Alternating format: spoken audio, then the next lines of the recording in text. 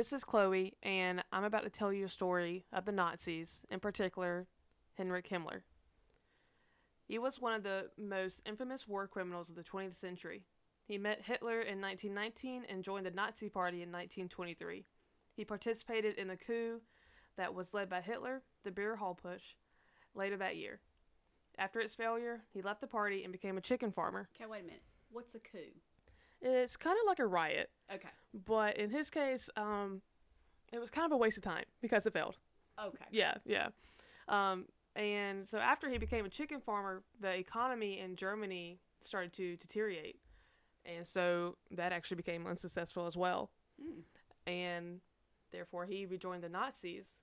So after returning, Himmler was appointed head of the Nazi Schutzstaffel, but from now on we're going to be calling it the SS.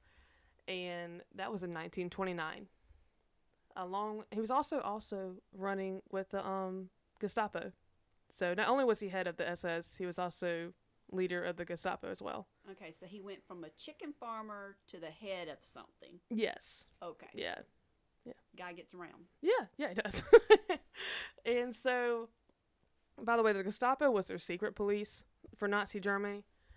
And later, he would actually merge the two. He would merge Gestapo into the SS, so therefore he would only be over the SS.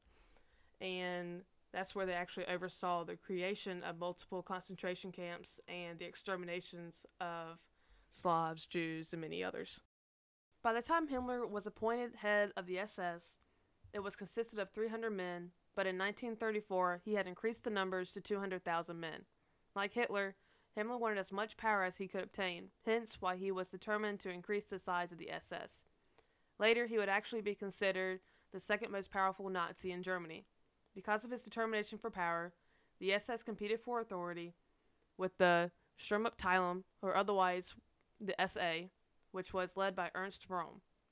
The SA, or they were also called the Brown Shirts, was founded in 1920 and was the original paramilitary wing of the Nazi Party. The divide between Hitler and Rome increased until Hitler saw the SA as the sole threat to his takeover of Germany. So he ordered the killing of Rome and the senior members of the SA. Himmler helped instigate this showdown with the SA that would later be called the Night of Long Knives. Himmler also benefited from the SA's downfall because that meant he would have even more control. He wasn't a nice person. No, he was not.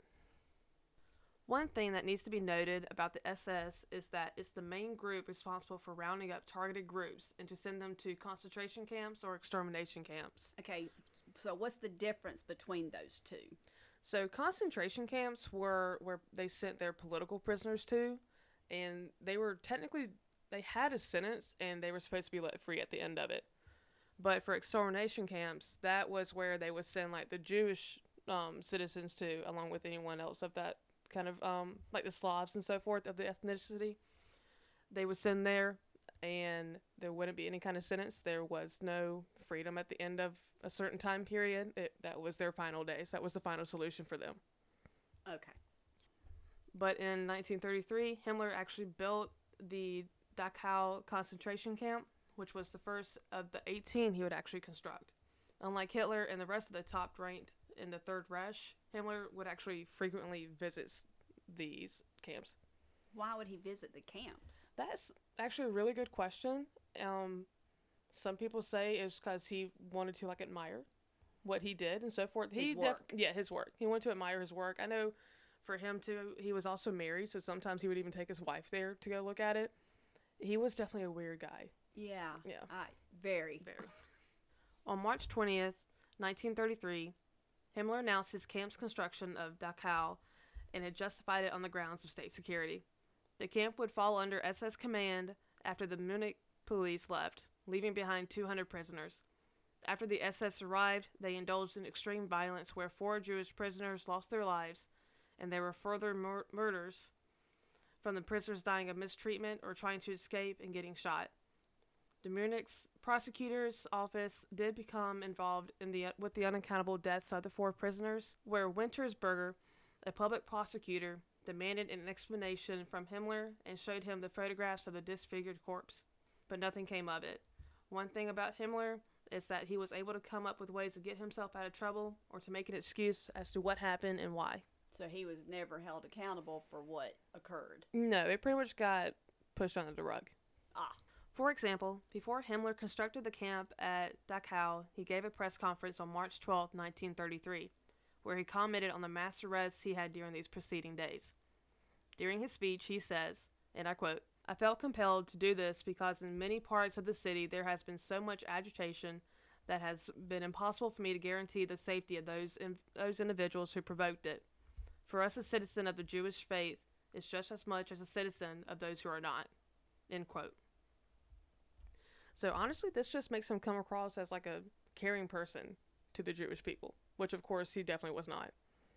He wasn't. So it was like he was doing them a favor. Mm-hmm. Okay. Yeah. So it was like he was doing them a favor, and so trying to keep them safe. Yeah. But he really wasn't. No, definitely not. Okay. Definitely not. And so a lot of people would accept this reasoning as to why he did it. And in my opinion, they mainly did it because it was something they could accept. Even whether or not it was true or not. Right. They were just, there was a reasoning as to why he did it, and so they just took it. Because it was such an overwhelming event for them as to why this just had happened. So they just went along with it because it explained things, but it just wasn't explained correctly. Yes. Yep. Gotcha. Later, towards the end of the war, Himmler's SS grew increasingly powerful as an offensive military force. Because of it, Himmler was made Minister of Interior in 1943 and later as the head of the German Replacement Army. However, Himmler would be seen as a traitor to Hitler when the war started to unfold and show that Germany was on the brink of losing. At the time of Germany's downfall, Hitler was very out of touch with the events happening, so Himmler took it into his own hands at trying to save Germany.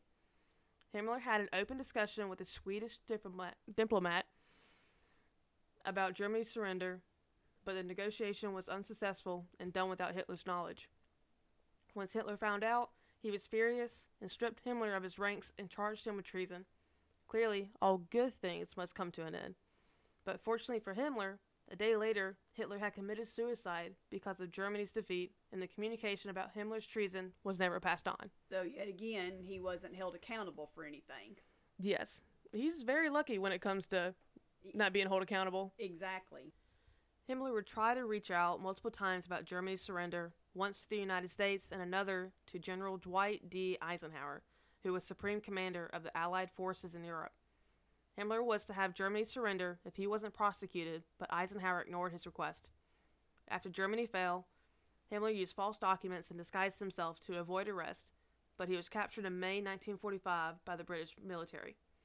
Before he was tried for his war crimes, he committed suicide in captivity, showing that Hitler and he were more alike in more ways than one.